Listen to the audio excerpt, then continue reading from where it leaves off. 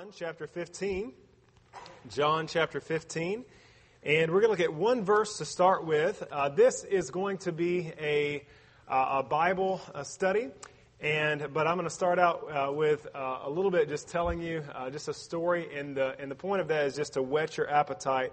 But I think it'll all make sense at the end. We'll bring it all together. But if you look at John chapter 15 and verse number 16 with me. John chapter 15 and verse number 16. And you can remain seated, but once you get there, I will ask if you will read this aloud with me. So John chapter 15 and verse number 16. If you're there, say amen. Amen. If you're not there, say Rigitikitambo no so rumbo umubuchi. All right. I perceive that everyone is there. All right, looking at verse number 16 of John chapter 15. Read it aloud with me. Ye have not chosen me, but I have chosen you and ordained you that you should go and bring forth fruit, and that your fruit should remain, and that whatsoever you shall ask of the Father in my name, he may give it you. And I want you to notice it says, ye have not chosen me, but I have chosen you and ordained you that ye should go and bring forth fruit. Do you know that it's God's will for every Christian to bring forth fruit?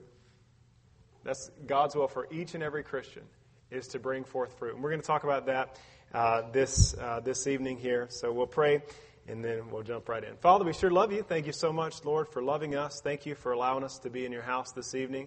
Lord, we thank you so much for our man of God. Lord, thank you for preacher, and I pray that you'd anoint him. And, Lord, bless the service there in Arkansas. We rejoice, Lord, that your Holy Spirit is God at work here. You can be at work at so many different places at the same time. And, God, thank you for being our infinite, matchless God, Lord. You're omnipresent, you're omniscient, you're omnipotent. And Lord, we marvel as we think about the God that we get to serve. And I pray that you'd please just bless this time we have now as we look at your word. And I pray that you'd anoint me with thy Spirit as I teach this evening. In Jesus' name, amen. I enjoy summer, even the heat of summer. I remember being in Northwest Indiana in Bible college, and I remember in the winter months of like December. Well, let's see, the winter months in Northwest Indiana were October, November, December, January, February, March, April, but there would be snow. I'm not kidding. There would still be snow, like in the parking lots, where they pile up the snow, and it'd all be black by this time. But like the end of April, early May, there was still snow. It was unbelievably terrible.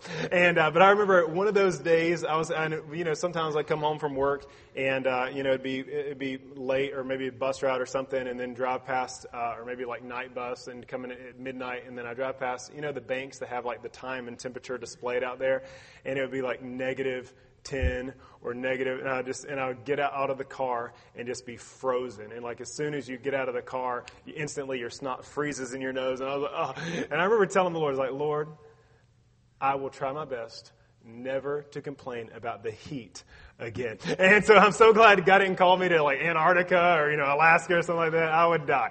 And I'm just not built for that. I just don't have a lot of insulation. But I do enjoy the summer.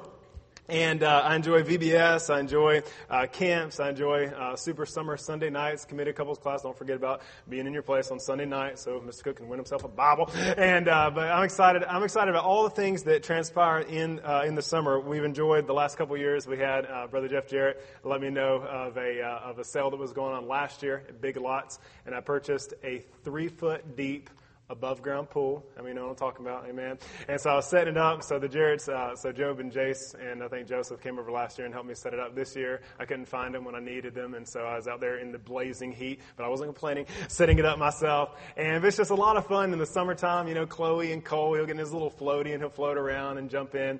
And then to top it all off, on a hot summer day, jumping in the pool, then afterwards, nothing like a piece of watermelon. Just that fruit in the summer. I remember as a kid, one of my favorite, I used to love summer. Probably the top reason was I was out of school.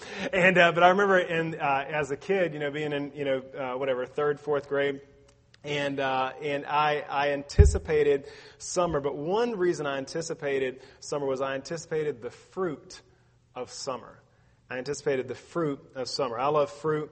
I love strawberries, blueberries, Swartz, I'll be by soon, and after preaching this message, but blueberries, blackberries, peaches, apples, pears, watermelon, grapes, you name it, I love fruit. When I was little, we used to live at my grandma's house. She lived in Cedar Falls, which is about 7 minutes from the school property. If you come out from the school, take a right, go down to the first set of lights right there where the 2 gas stations are, take a right, go all the way down Laughlin Pond, come to the stop sign. Right across is the old Cedar Falls post office, and then you take a left on Wicker Level, go down the first street on the right, past the jockey old jockey factory there, and First Street on the right, Jennings Road. You head up the hill, and so I used to tell like where we lived, and my wife was from California, right outside of Los Angeles, and she would be horrified. Why are you telling people where we live? And honey, I'm not telling them where we live. I'm telling them where Granny lives. And so you go to Jennings Road, take a right, and head up the hill. And then when you crest the hill, there's a house on the right. The next house was my great aunt Viola. She lived there, and then up above her was another house they built where my cousin lived. And then if you go to the next one, the next house, past my aunt Viola's house on the right, was my grandma's house. But her house was not right there visible. It's actually down the hill, and there's her garden there, and then there's her gravel driveway right on the other side there. And then below, down off the hill, is my grandma's white house down there. But right on the right was the garden. Then as soon as you pass the garden, to turn on the gravel driveway, it turns from asphalt to gravel driveway. There's a couple really tall persimmon trees. There's grapevines right there. And then as you go down the hill, get down the gravel hill, I guess maybe 70 yards or something, just down the hill. I used to ride my bike down it, and how many of you used to have as a kid, you had the bike with the brakes on the pedal, and you slam the pedal and make little snake signs all the way down. And I enjoyed doing that. But if you drive all the way down and then down the hill, there's flowers all along the bank. And so anytime I go visit my grandma, she asks me if I looked at her flowers. Yes, Grandma, I looked at your flowers. And but she's always loved flowers. But as soon as you turn in, and so you get down the gravel driveway, turn in, and right there's her house. And as you look to the right, all you can see flowers and fruit trees and grapevines and their garden up there. And on the left is her little rock bed, which when I was like 13 or 14, I went in the woods, and so this is how bored I was. And I just went and got the prettiest and biggest rocks I could hoist up and put in the wheelbarrow. And so I'd bring them out, and so I made her a rock, a little flower bed there made out of rocks. And to this day, she's still super proud of the flower bed that her grandson made her. And but in there, she planted scores of flowers. She planted a couple apple trees. So my grandma's yard right now, you go there, there's grapevines galore. There are apple trees. There are pear trees. There's a peach tree. They're all along the edges now. There are blackberries, but as a kid, I used to anticipate summer, and we used to have some wild strawberries at the end of Jennings Road. So if you'll back up with me in your mind's eye, and we're going to go back up the hill now. So now we're passing all the flowers. Now we're passing the grapevine and the tall persimmon trees. As you take a right and you get back on the asphalt, on the left, and so I told you my great aunt lived here, my cousin lived up here, my grandma lived down the hill. On the left is my great Uncle Tommy's house. And so it was so it had tons of family, and then if they weren't family, they were close friends of the family. So it was like the ideal situation as a kid because you know everybody. And so my Uncle Tommy's house is right here on the left, and then right next to his house is his building that he built, and he refinished furniture in, and his building is big, if not bigger than his house. And so he used to refinish furniture there. And right next to the building is his garden. So he's had a garden there. And my Uncle Tommy, he was like my father figure growing up. And as I mentioned, we'd always go to Granny's house. My papa, he was still living, but when I was 2, my papa had a brain tumor, and but miraculously he lived. They didn't say they only said he had a few months to live, but miraculously he lived through that, and he's in his 80s now, and he's still alive today. And but my papa was more like the buddy that you get in trouble with. That was my papa. And because he had the mindset of a child, just because of the brain tumor and everything. So, for instance, still to this day, he's a diabetic, and he'll sneak into the kitchen and get all the sugary candy that he can get his hands on. If there's ice cream in the house, my papa will find the ice cream. He'll sneak out. He'll go over, if there's, and he'll get in Granny's, garden, whatever it is. If there's something sweet, he's gonna get into it. But one day when I was, I remember as a kid, my papa chewed Red Man chewing tobacco, and I was like 3rd, 4th grade. So I said, "Papa," I said, "Can I have a chaw?" He's like, "Okay." He's my 60-year-old buddy, and so he gives me a chaw, and so I tuck it up in my in my jaw there, and I remember taking my bike and riding up the hill, and at that time I had the quintessential 3rd, 4th grade bike with the equipped with the clip. With the baseball card, right there by the rear tire. And when you go at high speeds, it sounds like a dirt bike. And so I rode up the hill, and I was riding down the hill, and I was riding down the road, and I was, spitting on the pavement. And then my uncle Tommy comes out of his shop there. He said, "Sean," he said, he called me Shawnee boy. He said, "Shawnee boy," he said, "What are you chewing?" I said, "Tobacco." He said, and then he said some things. They were in French though, and because the other times he would use those words, he'd say, "Please pardon my French." And but needless to say, I never chewed tobacco again after that. And I wasn't saved at that time, so a little bit of grace, please. And but during the summertime, so it was all there. We lived there, and so it was pretty awesome way of growing up as a little kid.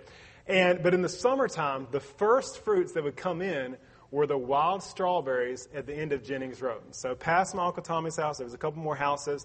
Then the road ran out, and it turned from asphalt to gravel. And right there on the left-hand side of the road, in this open field that was bush hogged about every 3 to 4 years, there were these wild strawberries. Now, I've still never been able to find wild strawberries and it could be like as a kid, like you have these things in your mind and you imagine something like they didn't even exist like that. But in my mind, here's what I remember. I remember these little strawberries that were about the size of blackberries, and they were wild strawberries, and they were the sweetest strawberries you have ever put in your mouth. They were amazing. And those are the first fruits that came in the summer. Next, after the strawberries went out, then were the blackberries. If you go back down Jennings Road, before you head out to get on Wicker Level, to the left, across the way, there's a set of old railroad tracks. And down, as you go into the woods there, down either side of the railroad tracks, blackberries galore on either side. So we used to go down there, and I was a kid, I had my little bucket, and my great aunt and my grandma would walk down the hill, and, we would go with our buckets, and I'd eat twice as many blackberries as I'd pick. And so we'd do that, and then we'd get tons of blackberries, and my great aunt would make, my grandma, they'd make blackberry pies and blackberry jams, and so they had both of those ladies in my life, had this spiritual gift of cooking and baking. And speaking of that, Miss Faye, I'm almost out of the blackberry jelly that you gave me. So Miss Faye Bennett, also found in the Hebrews chapter 11, the Great Hall of Faith there. And but these great spiritual gifts that these ladies have. And but I love blackberries. Then after the blackberries, in my chronological line of thinking here as a child, after the blackberries, the peaches would come in. And so now, before the peaches, now there's actually blackberries all along my grandma's house. We went over there on Monday, and so it's exciting. Cole, he's starting to enjoy berries and blackberries and things like that. So he's eating blackberries, getting black stuff all over his. But we went down below her house, and there was all these blackberries, and there was a spot that was just pushed down. And then my uncle said, "Yeah, that's where my grandpa still sneaks out of the house, still gets in the black. That's where he came out and fell." And so he fell into the blackberries, but at least he got his blackberries. My mom got this little alarm that you put on the door of the house, that like notifies you when he's going outside. But I think he figured out how to disarm it. And but sometimes shortly after the blackberries, peaches would come in. I mean, historically, out of all the fruit in my grandma's house, historically the peaches, for whatever reason, they rarely did good. There was rarely a year that the peaches came in good for whatever reason. But where sin abounded, grace did much more abound, and so we got to go down and make a special trip to Candor. Can I get anybody ever been to Candor? Amen. And but if you go down to Candor, there used to be down this old road, and I probably can't even tell you how to get there now, but as a kid, there was a little shop off the side, and it had homemade peach ice cream. Brother Calvin knows the place I was talking about. We talked about this. Amen. And he said it doesn't exist anymore, but there was a place, and it was this shop. They had homemade peach ice cream, and it was unbelievably good ice cream. But peaches in the summertime. Just recently, and so when I was that age, I think I was in third grade. I think it was my third grade teacher. I went in and I told her, I said, she was asking, where people had been. I said, yeah, I've been to Canada. But she was, from Franklinville, so she knew that Canada was probably what I was referring to. There was another time when I was in fifth grade. I transitioned from Franklinville to go to Guy Viticci, and I was in fifth grade, and I was telling my teacher, oh yeah, my cousins, they own the Hard Rock Cafe.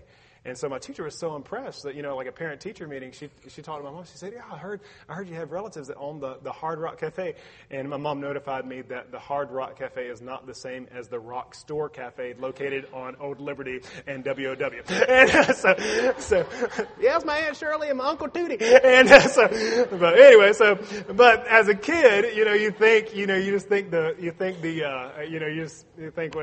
the funniest things, and sometimes they don't always come out right. Kids are funny. I probably shouldn't tell this story, but I've already opened my mouth, so I'm gonna get myself in trouble. And so sometime in a not so distant time and place, aka last night, I told Chloe, I said, sweetheart, you need to go to the room, and she knew what that meant. And so I go in there, and so she had crying, and my wife was in the room, and she was going to get a spanking. And so I said, so she said, that Chloe said, was telling my wife why she was like, but Daddy said I lied. I didn't lie. He lied. And so I was like, okay. I was like, well, Chloe, what did Daddy say? And she said, Daddy said, and so the issue was, she said I told her we were going to get to watch 3.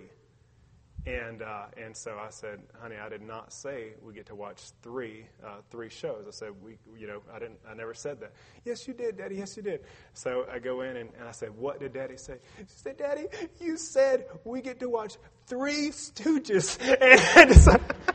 And so try explaining to a 5-year-old that, no, I mean, the show's not called Stooges. It's called The 3. Okay. And so needless to say, I spanked myself and not my daughter. So, but sometimes kids, they think in their little mind, and sometimes as adults, I guess we struggle with communicating. But anyway, so you'd have the strawberries, then back to my outline. You'd have the strawberries, then you have the peaches, the blackberries, then you'd have the peaches. And I love peaches, but probably my favorite fruit in the summer. Anybody want to guess?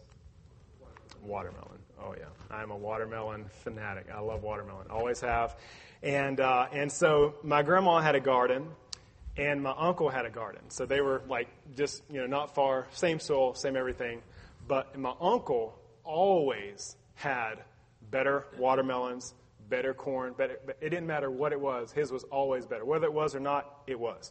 And so I did my other great uncle, and I guess it's just I guess it runs in the blood, because my Uncle Tommy's brother, Bobby, I did his funeral here a couple years ago in this auditorium, and I said if my Uncle Bobby had a life verse, it would be Proverbs 20:14.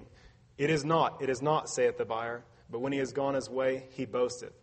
If you had a gun, that gun might be worth $100. If he had the same gun, it was at least worth $1,000. And so that was just the way my Uncle Bobby was. And so my Uncle Tom, everything is, my melons are better, my corn's better, and so, but I enjoyed it because I got to eat, and I would, oh yeah, it's definitely better. But I used to always anticipate, the summertime. And I used to go out there with my uncle, and I used to follow him around. I was his little shadow, and he would go out there, and we'd plant corn. I remember having the hoe in my hands. I'd come in with a dirty face, but he would come out and he would watch his corn grow. But when I went in the garden, I wasn't concerned about the corn. I could care less about corn. I was always watching the watermelon patch, because I was watching that first watermelon. I wanted to make sure that I was there. When he picked it, I wanted to make sure I was there when it was ready. And so sure enough, we'd watch it all summer long. I'd watch it, grow, and then it would get massive. And he'd pick it up, bring it out, and sit underneath the maple tree or out in the front yard. And I'd take a piece of straw or whatever and sit it on there to make sure it spun. I'm talking about spinning the old Farmer's Tale, where you watch the straw spin around on the watermelon. Nobody's ever heard it. You thump it, then you watch the straw spin. Okay, anyway. And and Eileen taught me that. And but anyway, so you watch the straw spin on that. So I would anticipate that. And then finally, after it had been sitting in the shade, and sometimes he put it in the refrigerator, he would take the watermelon, put it on the table on the front porch, get out that big kitchen knife, and then sink it down. You know what I'm talking about? Sink it down into that forest green rind. Then when it would fall open just like that, and you'd have that rich, deep red with, in the contrast of the black seeds spotted all around in it. And they cut it up for me, and I'd take that big piece and just dig in. Juice coming down both sides of my mouth, juice coming down my hands and down my arms. And I was sticky as a hog and happy as a possum, much like the kids were on Sunday night, eating all their watermelon. And boy, I anticipated summertime. Then after the summertime, at the end of summer, grapes would come in. And so now we'll look at our Bible. And John chapter 15, and I want you to look at verse number 1 with me. John chapter 15 and verse number 1. Jesus said, I am the true vine, and my Father is the husbandman. Every branch in me that beareth not fruit, he taketh away. And every branch that beareth fruit, he purgeth it, that it may bring forth more fruit. Now ye are clean through the word which I have spoken unto you. Abide in me, and I in you, as the branch cannot bear fruit of itself, except it abide in the vine. No more can ye, except ye abide in me. I am the vine, ye are the branches. He that abideth in me, and I in him, the same bringeth forth much fruit. For without me ye can do nothing. There are 4 elements in this allegory that we see. The first element is the vine. Jesus said, I am the vine. In Scripture, I found 3 types of vines. There's the past vine, there's the future vine, and there's the present vine. The past vine is mentioned in Isaiah chapter 5 and verse number 7, and it speaks of Israel. And if you'll hold your place here in John, I want you to just to see this really quickly. Actually, you can take your Bible and turn to Hosea. Turn to Hosea chapter 10 and verse number 1. Hosea chapter 10 and verse number 1. It's also mentioned in Isaiah there. But Hosea chapter 10 and verse number 1.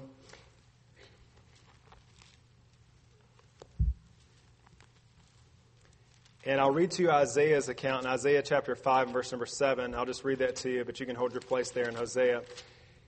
In Isaiah 5 and 7, it says, For the vineyard of the Lord of hosts is the house of Israel, and the men of Judah his pleasant plant. And he looked for judgment, but behold, oppression. For righteousness, but behold, a cry. Now, if you've found that spot in Hosea chapter 10, verse number 1, it says, Israel is an empty vine. He bringeth forth fruit unto himself. According to the multitude of the fruit he hath increased the altars. According to the goodness of his land they have made goodly images. So it talks about Israel was that past vine. And Israel was a vine that God planted and God had so much hope for, yet that vine would not. In other places it talks about it produced wild grapes. And it would not do what it was. That was the past vine. The future vine is found over in Revelation chapter 14 and verse number 19. I'll read it to you. And it says, the vine of the earth. It's referred to as the vine of the earth. And it says it is cast into the great winepress of the wrath of God. And that's talking about the world system. And how ultimately that's going to be yanked up, and God's going to cast that into in the winepress of the wrath of God. And so there are people that attach themselves. They get their strength from the world. They attach themselves to the world system. And there is to a certain degree there's strength there, but that strength is not everlasting. And that strength will come to an end, and that strength will be destroyed. And then that's the future vine. And then we see in John chapter 15 the present vine, and that's our Lord Jesus Christ. And his triumph it means our fulfillment, and it's so. It says, I am, in verse number, so John chapter 15, verse number 1, I am the true vine. That's Christ. Christ is the vine.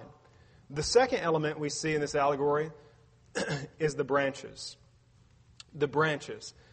And we see it says in verse number 2 there, every branch in me that beareth not fruit, he taketh away. And every branch that beareth for fruit, he purgeth it, that it may bring forth more fruit. Into the branches. So we see the vine, which is Christ. We see the branches. The branch cannot produce its own life. It must draw that life from the vine. The branch must be attached to the vine. It is our communion with Christ through the Spirit that makes possible the bearing of the fruit. In our relationship with Christ, fellowship can be sweet and flourishing, or that fellowship can be broken.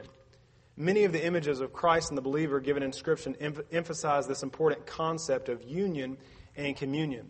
In 1 Corinthians chapter 12, it talks about the body and its members. In Ephesians chapter 5, verses 25 through 33, it speaks of the bride and the bridegroom. In John chapter 10, it speaks of the sheep and the shepherd. A member cut off from the body would die. If you lost your arm, then your arm would no longer be living after a certain period of time. It would just die. The marriage creates the union, but it takes daily love and devotion to maintain the communion. The shepherd brings the sheep into the flock, but the sheep must follow the shepherd in order to have protection and provision.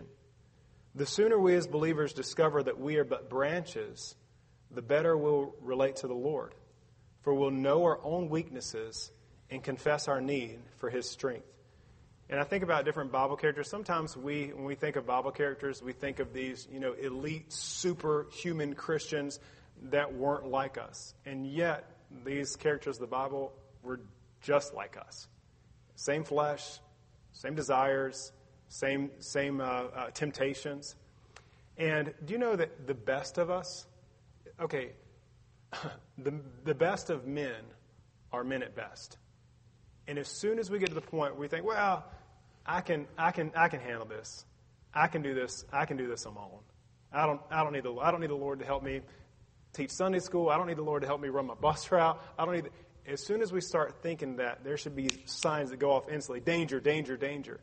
Moses, the Bible says he was the meekest man on the earth. And do you know where Moses failed? He failed when God told him, he said, speak to the rock. And Moses, the meekest man, the most humble man, lost his temper. The man that was forbearing, the man that was gentle, the man that was patient, lost his temper in a fit of rage and wasn't able to go in the promised land. The one time, the meekest man in all of Scripture, at his best, still stumbled. David was known and epitomized for his purity. And yet, in David's strength, that's still where he fell. And the point is this. We can never make the mistake of thinking, well, I'm so far along, we always need God. Jesus said, without me, you can do nothing. And just a reminder that we are dependent on the vine. We are the branches, but He's the vine. And we've got to stay connected to God. Saul's life became that. David overall, depended on God in so many cases.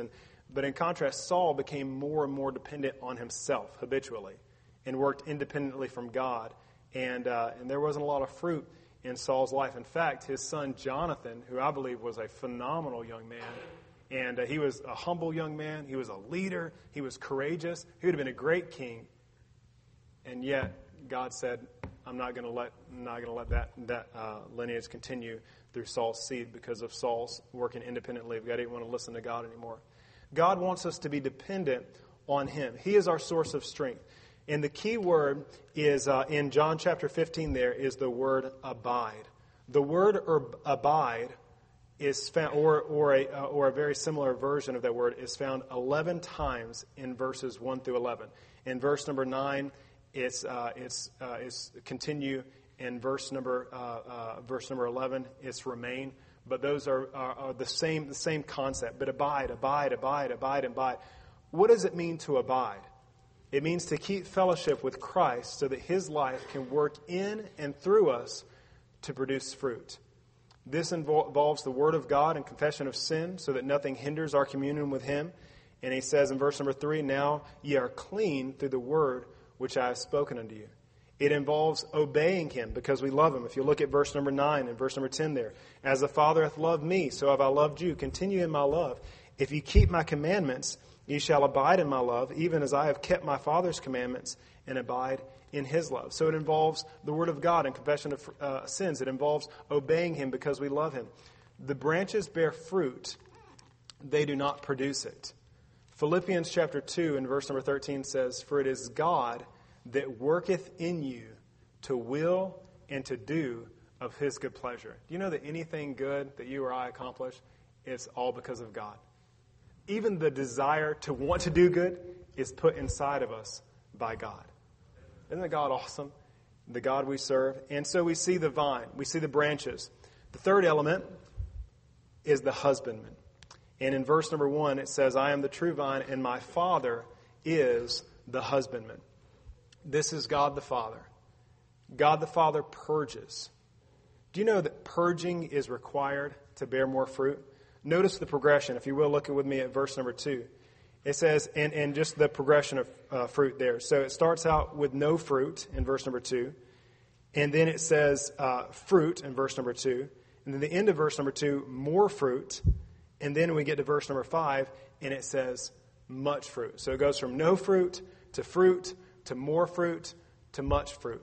Many Christians pray that God would make them more fruitful, but don't enjoy the purging process that comes along with us being more fruitful.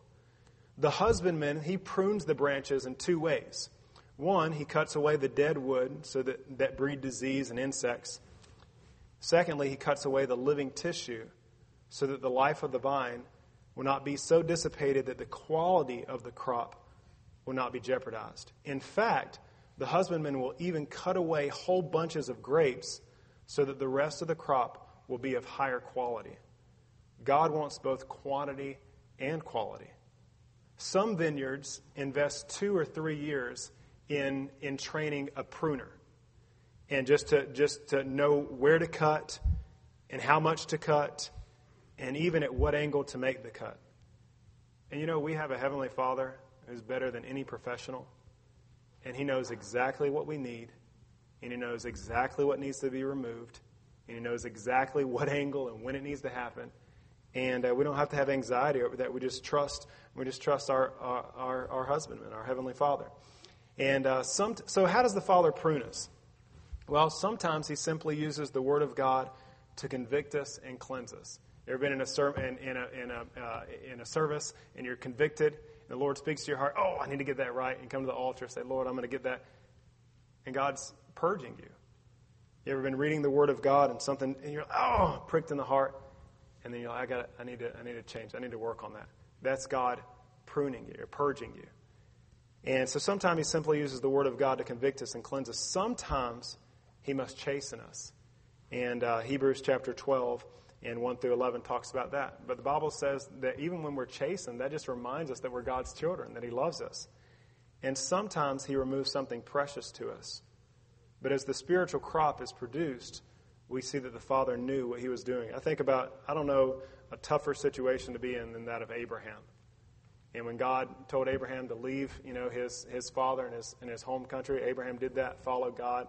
He went, for some time without having any children. Then God blessed him. And then God said, take now thy son Isaac, thine only son, and I want you to sacrifice him. You know what God was doing? God was purging Abraham. And Abraham said the most important thing, the most precious thing to me. He said, God, that belongs to you. Lord, if you want it, God, I give it to you. And then God said, okay. And then Abraham lifted up his hand, and then the angel grabbed his hand and said, nope. He said, and God was purging Abraham. God was testing him. And God knows what He's doing. The more we abide in Christ, the more fruit we'll bear. And the more fruit we bear, the more the Father has to prune us so that the quality keeps up with the quantity. All right? You ever been to the store and got fruit that was absolutely out of season, and it just tastes absolutely disgusting. And so I remember, so sometimes I love tangerines. I love all kinds of fruit, but I love tangerines. But you ever get them and they just have this super thick hide on them, and then you taste them and they like have no flavor whatsoever. And I remember going out, and I think it was December. I think I went out there for Christmas, but I went to Ashley's grandmother's house, and she had this tangerine tree. And so I went out there, and she remembers. Do you remember her planting it, or do you remember her telling you she planted it? And she just last Thursday, her grandmother passed away. She was 95. 95. That's a good old age. And but sometimes she planted this tangerine tree in her yard. And so when I got there, I was picking the fruit, and but the peeling was super thin. And it was the sweetest, it was juicy, just the best tangerine you could possibly imagine. But a far cry difference from whatever I buy in the store, when it's all season. And that's what God intends our life to be. God doesn't want us this artificial, fruit that tastes like nothing. God wants our life rich and sweet, and that brings honor and glory to Him. And he knows exactly how much pruning needs to happen. He knows how much purging needs to take place. But God is glorified by a bigger crop that is also a better crop. So we see the vine, we see the branches, we see the husbandman, and then lastly we see the fruit. There are two types of fruit mentioned that I find in Scripture. There's the outer fruit of soul winning. And if you'll take your Bibles and turn to John chapter 4, I want to show you this. John chapter 4, verses 35 through 36. John chapter 4, verses 35 and 36. It says, "Say not ye that there are 4 months, and then cometh harvest? Behold, I say unto you, lift up your eyes, and look on the fields, for they are white already to harvest. And he that reapeth receiveth wages, and gathereth fruit unto life eternal, that both he that soweth and he that reapeth may rejoice together." So that's clearly talking about souls that are won to Christ, soul winning. In Romans chapter 1, in verse number 13, you don't have to turn there unless you just want to, but Romans chapter 1, in verse number 13, it says, "Now I would not have you ignorant, brethren, that oftentimes I purposed to come unto you, but was let hitherto, that I might have some fruit among you also, even as among other Gentiles." And then the all familiar one in Proverbs chapter 11, in verse number 30, it says, "The fruit of the righteous is a tree of life, and he that winneth souls is wise." So there's the outer fruit of soul winning. We bear fruit, very simply, when we win others to Christ. Are you looking for souls like a child, or like my papa, who has the mind and heart of a child, looks for watermelon? I mean, do you see people everywhere you go as, I don't want to miss an opportunity. I don't want to miss somebody that the Lord has placed in my path to be able to witness to. Last Tuesday, there were a couple guys out on the basketball court, on the outside basketball court over the school. It was 6:25. I remember because I told my wife I'd be home at 6:30, and I knew if I left right at 6:25, I'd be home. And then there was a couple guys out there, and I was like, well, I can't miss my opportunity. And so, sorry, sweetheart. But then I went down, and I don't want anybody to come on the school property or church property without at least receiving, a gospel tract, or at least they have an opportunity to read the gospel. And so I gave these guys, they're probably about between 18, 20 years old. But I went down. I said, "Hey," I said, "just the property here is just a ministry of our church," and asked them if they went to church anywhere. And then they were real amiable. So then I just handed them a tract, and I asked them, how about do you know for sure about your eternity? Do you know that if you died today, are you 100% sure that you go to heaven, or would you have some doubt about it? And then one of the guys said, "Well, I'd probably have some doubt." And I said, "I know y'all are out here playing ball." I said, "And I don't want to, take too much. But if I could just run up and get my Bible and show you how you can know from the Word of God, would you want to know that?" He said, "Yeah." And so I went up there, and so witnessed, went through the plan of salvation. Both of them, the end, bowed their head, trusted Christ. One of them, who had not smiled like the entire time, after he prayed and trusted Christ, he lifted up his head and had a big smile on his face. It was sweet. But that outer fruit of soul winning, God wants every Christian to experience that. God wants every Christian to be a fruit-bearing Christian. Last summer we had some last-minute plumbing issues, as often take place right before school starts. Something drastic is going to happen, and so to make it extra difficult. But I had to call some plumbers in, so it was last minute things. You're kind of rushing around and trying to make things happen and so forth. But there was just an opportunity there, and I remember just giving the guy a track and just asking the plumber. I said, this is the ironic thing. So we're both in the upstairs classroom. There's a little bathroom in there. So we're both in the restroom, and so I ended up witnessing to him in the restroom. So by the end of it, he's sitting. Obviously, the lid's closed, but it was just funny because anybody walking by would have been like, "What is going?" And so he was sitting there on the toilet with the lid closed, and so he bows his head, trusts Christ as his Savior, and then he just starts crying. He's crying. Then I start crying, and come to find out, his grandfather was a preacher. And he had known that he needed to be saved for a long time, but just had been holding out. But he got saved that day. You know that God wants us to constantly be soul winning, man. So for me, accountability and being in a set place, set time, that helps me. But I don't want to just go soul winning during my scheduled soul winning time. I want to always be looking for souls at the gas station, at the grocery store, in my neighborhood. But God wants us to be fruit-bearing Christians. That is, so soul winning. The second type of fruit is the inner fruit. And in Galatians chapter 5, if you want to turn there, this is the last place and we'll be finished. But Galatians chapter 5 and verse number 22. Galatians chapter 5, verse number 22, speaks of the inner fruit of the Christian.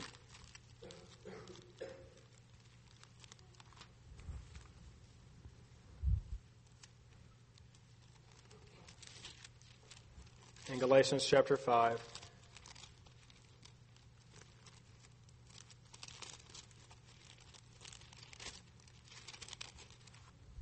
in verses 22 and 23, and it says, "But the fruit of the Spirit is love, joy, peace, long-suffering, gentleness, goodness, faith, meekness, temperance. Against such there is no law." The 11 fruits of the Spirit found in Galatians chapter 5. God produces fruit in us for us to better serve others. Fruit is refreshing. Nothing like watermelon on a summer day. Fruit is delightful. And, I think of, we just got some peaches the other day at the farmer's market, and they were incredible.